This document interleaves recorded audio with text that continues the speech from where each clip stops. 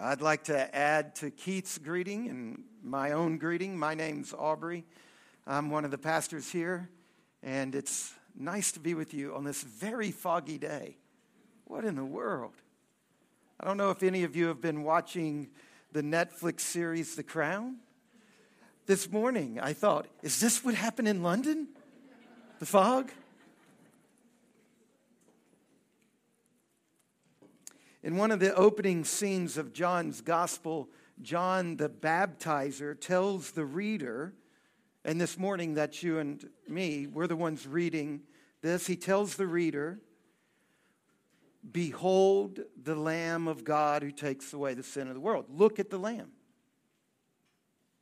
John, the author of the Gospel, tells you and me, look at the Lamb. And then in the very next scene, the author of the Gospel, speaking through John the Baptizer again. John the Baptizer, he's standing with two of his followers, and Jesus comes walking by, and John looks at him, and then he looks at his followers, and he says the same thing to those two men that he told you and I, the reader, a few verses earlier. He tells them, "Behold the Lamb of God." Look at the Lamb.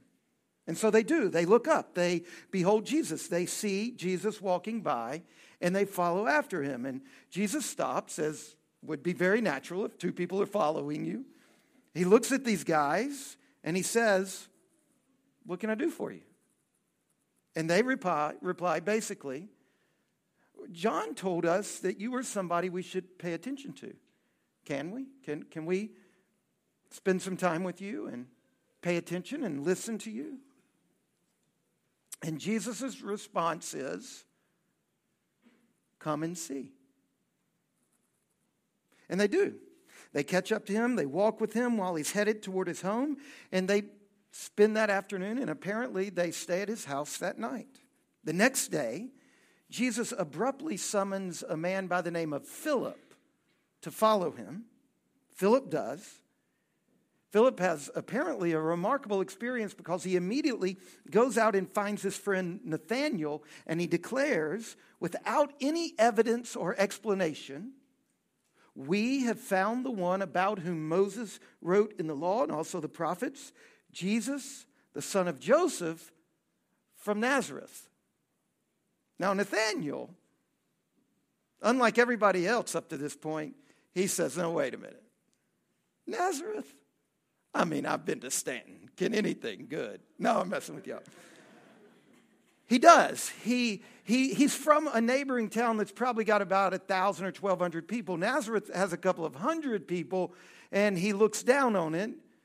And he basically says, can anything worthwhile come out of an insignificant village like Nazareth? And Philip simply replies to him, "Come and see." So John's gospel, think about this. It begins with a prologue, verses 1 to 18. And then it's immediately followed by 4 scenes, each one of which contains the same invitation. Behold Jesus. Come and see Jesus. Look at Jesus. Come and see Jesus. So the opening chapter of John's gospel starts with a prologue, a preamble, an overture, the theme. It sketches out the theme of the whole. And then it goes into these 4 vignettes. And in each vignette, there is this invitation to turn your attention, your sight, your imagination, your heart, your eyes, your ears toward Jesus, to come to him and see for yourself. This is God's invitation to everyone and each one of us in this room. Children, teenagers, adults. This is God's invitation to Elias. Come and see Jesus. To Joetta, come and see Jesus. Behold Jesus. Turn toward him. Put your trust in him. Jesus is inviting each one of us into friendship. Each one of us. To discover for ourselves, little by little, who Jesus is. That's how John opens his gospel. And you get to the end of chapter 1, and there are these 5 guys who have taken Jesus up on his offer to come and see, to come and learn, little by little, to follow him, to learn from him, to enter into a friendship with him, to enter into a personal relationship of intimacy with him.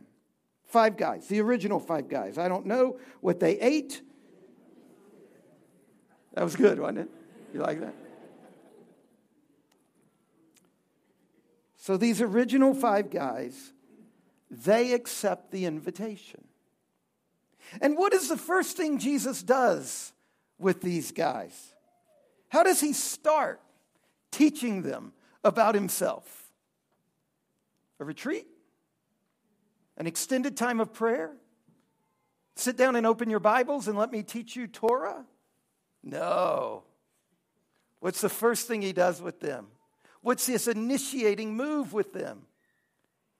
A week-long party. This is a typical Middle Eastern wedding. Lasts a week. It's a feast. This is what we heard in our gospel reading this morning. John chapter 2, verses 1 to 12. Jesus invites these 5 men to follow him. They do. And the first thing he does is take them to a party, a week-long party.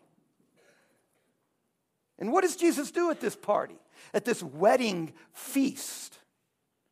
I think he did what David Cooper does at weddings. Those who are laughing have seen the video.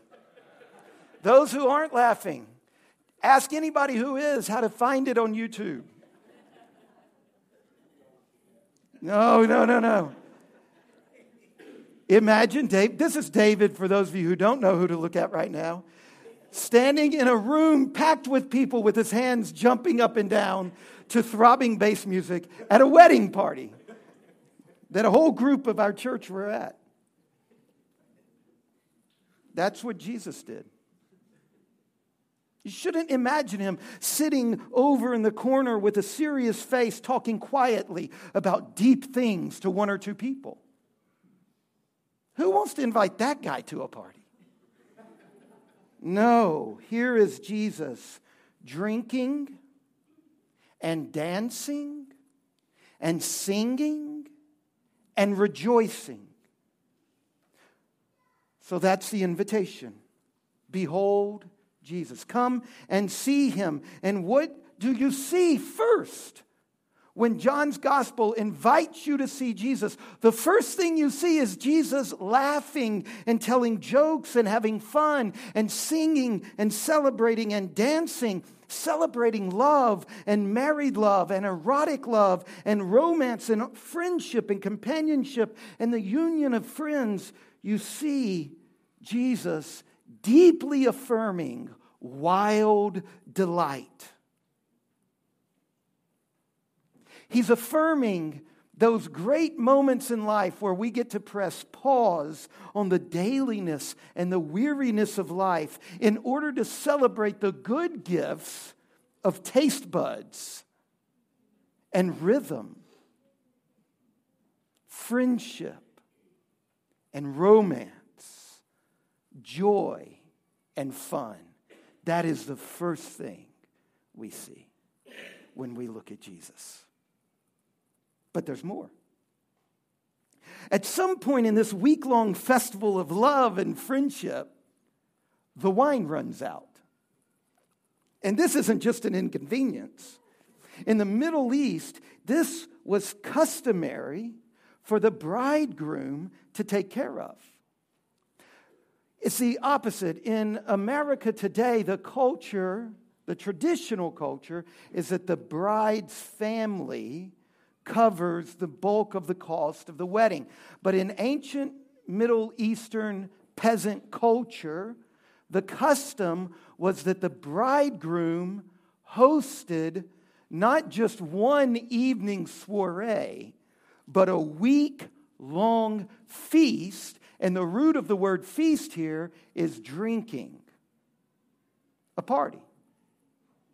And so in this honor and shame culture, it was not only embarrassing to run out of wine, it was a social disaster.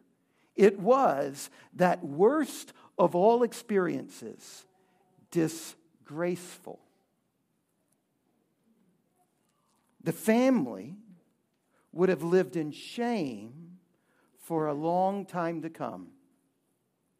And so the second thing these 5 men see, after they see Jesus' rhythm, after they see him joking and laughing and having fun, quite different, isn't it, from John, ascetic, in the wilderness, all fasting, camel hair, locusts. No, they're in a whole different world now. And the second thing they see is that Jesus cares. He has compassion. He rescues this young couple. He rescues their family. He rescues them from humiliation by providing an insane amount of wine. Something like 150 gallons of wine that is of a striking quality. This is not $2 chuck. This isn't even the stuff on the top shelf at Martin's. This is 150 gallons. That's something like 750 bottles. We're talking about nearly 4,000 glasses of something that you have to special order through Downtown Wine and Gourmet. Not just joy, but compassion and extravagant help. The invitation to come and see Jesus for yourself. This is who you're being invited to see. This is who you're being invited into a relationship with. And then we get to the end of the story and we read in verse 11, John chapter 2, verse 11, this, the first of his signs Jesus did at Cana in Galilee and manifested his glory. So there's more. There's more than just what happens on the literal level of the events of the plot. There's more here than joy, and there's even more here than compassion. You get to the end of the story, and you're told, look deeper than the literal. Scratch around, follow the clues. This is a sign. So Jesus is taking his disciples to this feast, this wedding party, and he's performing this miracle. And even more than the joy, even more than the compassion and the care, there's something else. You're told at this point there's more here than meets the eye. There's something that reveals a deeper truth. What is the sign pointing to? To what is the signpost of this joy and this care pointing? Well, John makes you work for it. Think of his gospel like a treasure hunt. He's laid out careful and sometimes cryptic clues that he expects you to do some work to follow. You see, he wants you as the reader to actually engage the way the followers of John the Baptizer had to physically engage. They had to actually do something. They had to actually move toward Jesus physically. And he's wanting you, the reader, to experience something like that expenditure of energy. You too have to follow if you want to see. Notice the very first phrase of our story, John chapter 2, verse 1. On the third day, there was a wedding in Cana of Galilee. The third day. Oh, that's a clue. John wants us to see the significance of the miracle, and he's giving us clues. In fact, he's been preparing us for this moment since the end of the prologue. Go back to John chapter 1. In verses 19 through 28, John the Baptizer is talking with some friends from Jerusalem, and he's baptizing. And then in verse 29, we read, the next day, he saw Jesus coming toward him and said, behold the Lamb of God who takes away the sin of the world. Now drop down to verse 35. Again, this phrase comes up, the next day.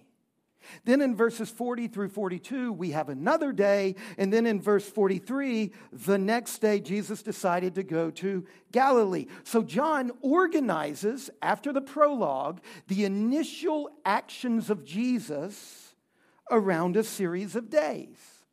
How many? Oh, you got to work for it. Verses 19 to 28, this is the first day. Verses 29 to 34, this is the second day. Verses 35 to 39, this is a third day. Verses 40 to 42, this is a fourth day. Verses 43 to 51, this is a fifth day. And then apparently they travel on the sixth day, because it says on that in verse 43, the next day he began to travel toward Galilee. And then the next thing we're told is on the third day after that. So if you start out traveling on the fifth day, what is the third day after that? The fifth day is the first of the day of travel. The sixth day is the second of the days of travel. So what day of the week does the wedding occur on? The seventh day.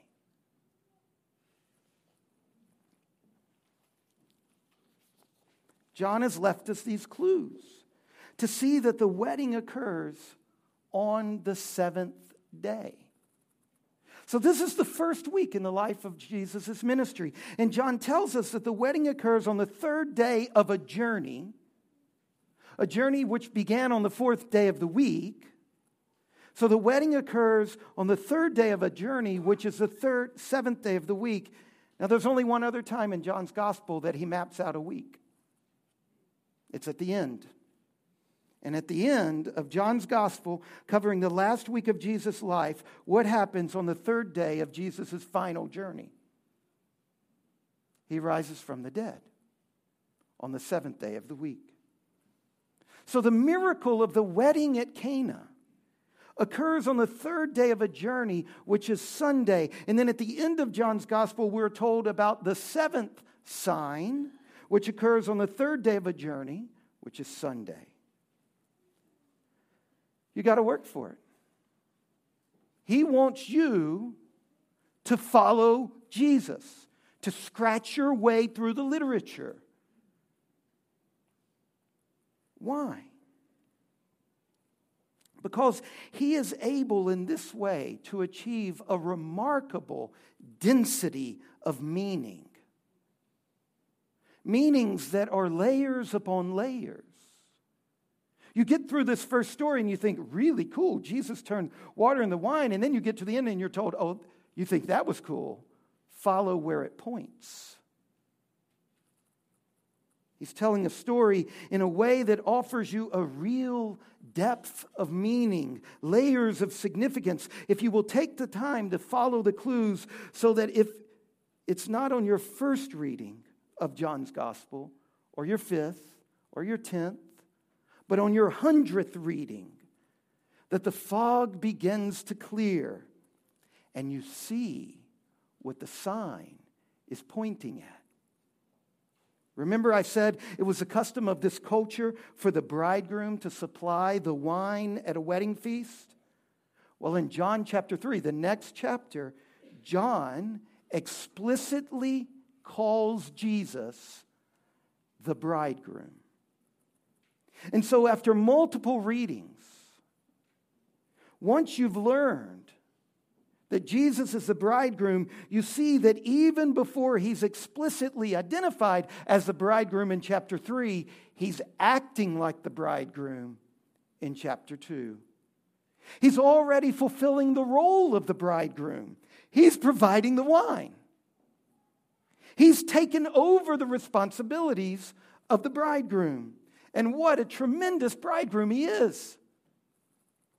Overflowing with abundance, overflowing with joy, overflowing with love. The invitation to come and see Jesus, to enter into a relationship with him, a relationship of intimacy and friendship. The invitation to turn your life in trust toward Jesus, in love of him, in union with him. It is an invitation into the life of heaven. In John's gospel, the miracles, he doesn't ever use the word miracle. He calls all of them of which there are 7 in his gospel, signs. They are moments when heaven is opened, when the transforming power of God's love breaks into the present world.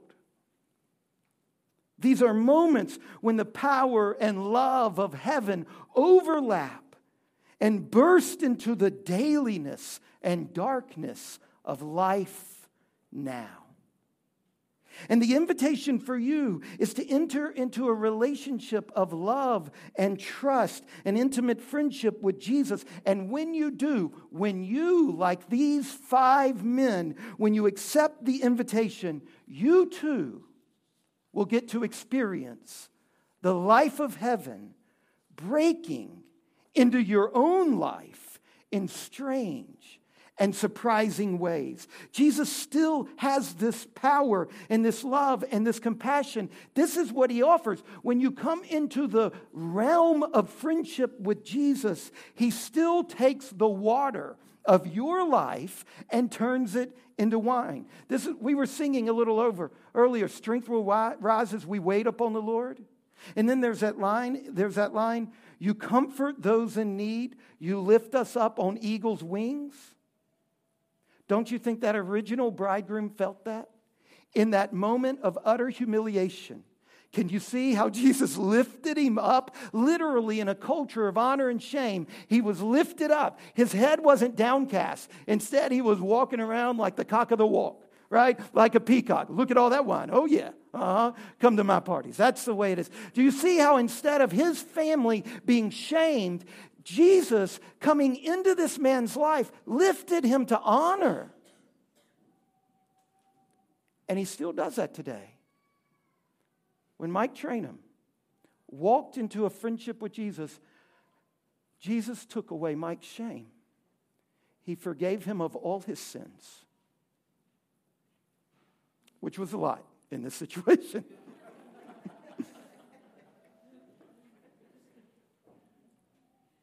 Any more than for you? Isn't this wonderful? One of the things you get when you get in a relationship with Jesus, one of the things about heaven is gracious forgiveness. Fixing your mess ups. Lifting your head out of the shame of your failures, whether they were intentional or unintentional. Lifting your head up by giving you instead Jesus' extravagant accomplishments. But it's not only that. So many people in this room, you've experienced incredible, personal, intimate, existential experiences of Jesus.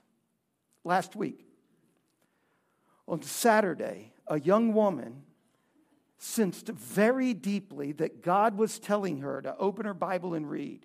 She opened it up, and the passage she read was the last story of John chapter 1.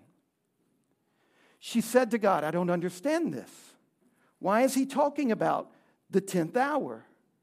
And she asked a series of questions about the end of John's gospel. The next day, for the first and only time in her life, she visited this church. And when the gospel was read, it was the exact passage she had read the night before. She said she was thunderstruck. So she immediately took out her phone and started recording because she thought, God is about to answer my questions. And then my sermon was structured around the questions she had asked. This is remarkable. And how many of us in this room, at some point in our life, as we've walked in intimate friendship with Jesus, have experienced his kindnesses and his graces and his actual personal attentive care? He's a bridegroom. He loves us. This is remarkable. Later in John's gospel, Jesus tells us that he came here so that we can really live lives of abundance, to have life in all of its fullness. Maybe this afternoon or later this week, you could take the Bible and you could open it to this passage, John chapter 2, verses 1 to 12, and you could read through the story, praying along the way, praying through the story with your own failures and disappointments in mind, remembering that transformation only comes when someone took Mary's words seriously. Do whatever he tells you. I said earlier that John's gospel reveals its treasures not on the first or even the 100th reading, but it opens up to us when we aggressively pursue over and over, when we take the time to really follow the clues. And when we do, there's yet even another layer of meaning I would like to open up for us before we finish. Look again at John chapter 2, verse 10. Everyone serves the good wine first. And when people have drunk freely, then the poor wine. But you, this is the master of the feast talking to the shamed bridegroom who's suddenly been lifted up. But you have kept the good wine until now. Now this is irony, right? The master of the feast doesn't know, actually he didn't. He didn't have anything to do with this. The master of the feast doesn't know that he didn't keep any good wine until now. He had no more. This particular bridegroom, this particular Middle Eastern peasant man getting married on this particular occasion, he didn't save the best for last. He ran out. But in a delicious turn of irony, what the master of the feast said to the bridegroom was true of the real bridegroom, Jesus. Jesus saves the best for last. The better wine comes later. In fact, in John's gospel, this is just a sign pointing to the end of John's gospel. Oh, you think this is good? Wait until wine shows up again. And this time it's sour. And Jesus is hanging on a cross. And when we look at that moment with the eyes of faith, who have been calibrated all through John's gospel to really see, we see that as good as it was at Cana, it gets even better at the end. The miracle at Cana is only a foretaste of Jesus' future glory. It takes the entire Gospel of John to prepare us for the ultimate moment when heaven and earth will overlap, when the glory of God is revealed ultimately in the dying and rising of Jesus Christ. You see, even in John's Gospel, the better wine comes at the end. But we're not there yet. We're headed there over the next weeks and months to come. We hope to get ourselves in a place where we can see how all of the life of heaven depends on the cross and the resurrection to break into this world today. We will see how all of Jesus' crucifixion and resurrection and the transformation of this dead body into a living body, we'll see how all of this makes it possible for all things to be made new. A little earlier, Micah Wickline read to us from another book that John wrote, the book of Revelation, chapter 19. And in that passage, it wasn't Micah, it was supposed to be. Elias took over. You handed off Micah to the older brother? Okay. Because it was embarrassing? Does this help the way? No. Okay.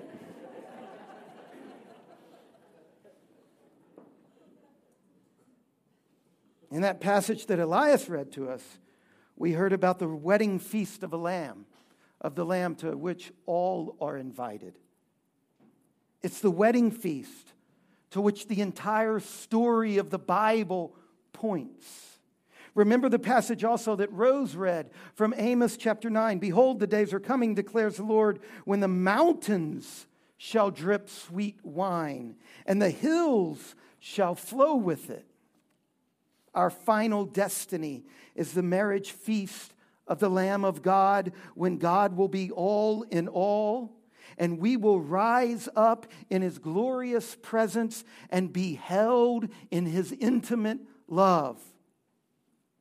You see, Jesus is saving the better wine for last. As joyful as you are now, as joyful as the most joyful moment on the most joyful day of your life is now, it is a shadow.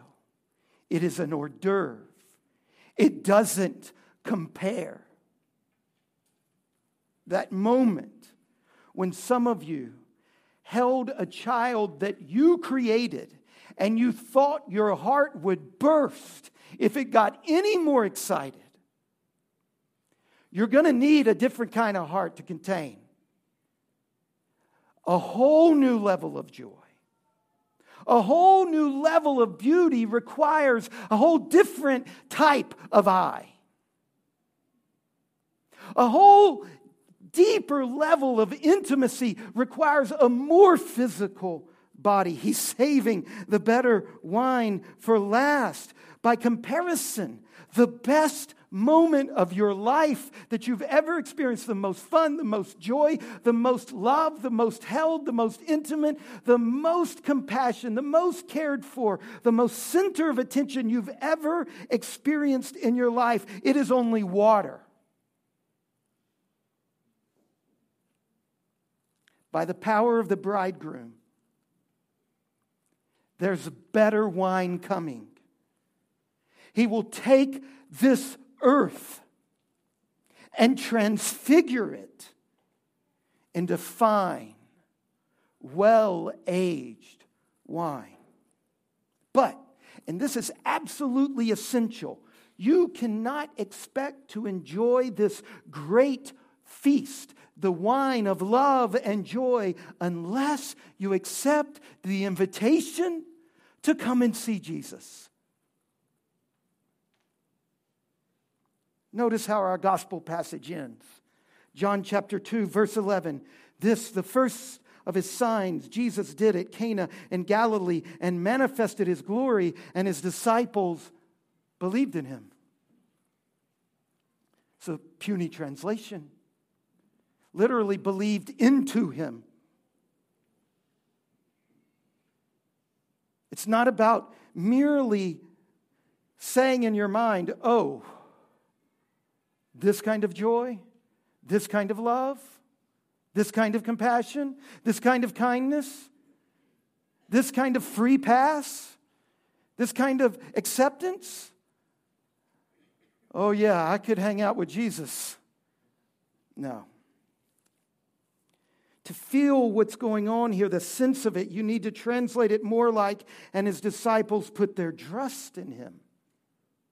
Or they entrusted themselves to Him. So we're back where we started. Verse 12, after this He went down to Capernaum with His mother and His brothers and disciples, and they stayed there for a few days. The Gospel of John is an invitation to come to Jesus. It's an invitation into the friendship that Jesus offers you with Himself. It's an invitation into intimacy. There is a friend that sticks closer than a brother. And His name is Jesus. Jesus is inviting each one of us into a friendship with Himself. CJ, Parker, Christine, each one of us. The Gospel of John is the God of the universe saying to Anita, come to me in friendship. Enter into my love. Turn toward Jesus in an act of trust. Come to Jesus and learn little by little what real life is. How real love can go all the way into the dailiness and darkness of your living and transfigure it. to enter into a personal relationship with Jesus, to follow him through the dailiness of life, to enter into a relationship with him, to receive his love. Who wouldn't want this? Who wouldn't want this God's friendship? You got to be crazy not to want it. I invite you. Take a step toward Jesus. Another step. Learn to reach out to him this week. Will you spend time with him?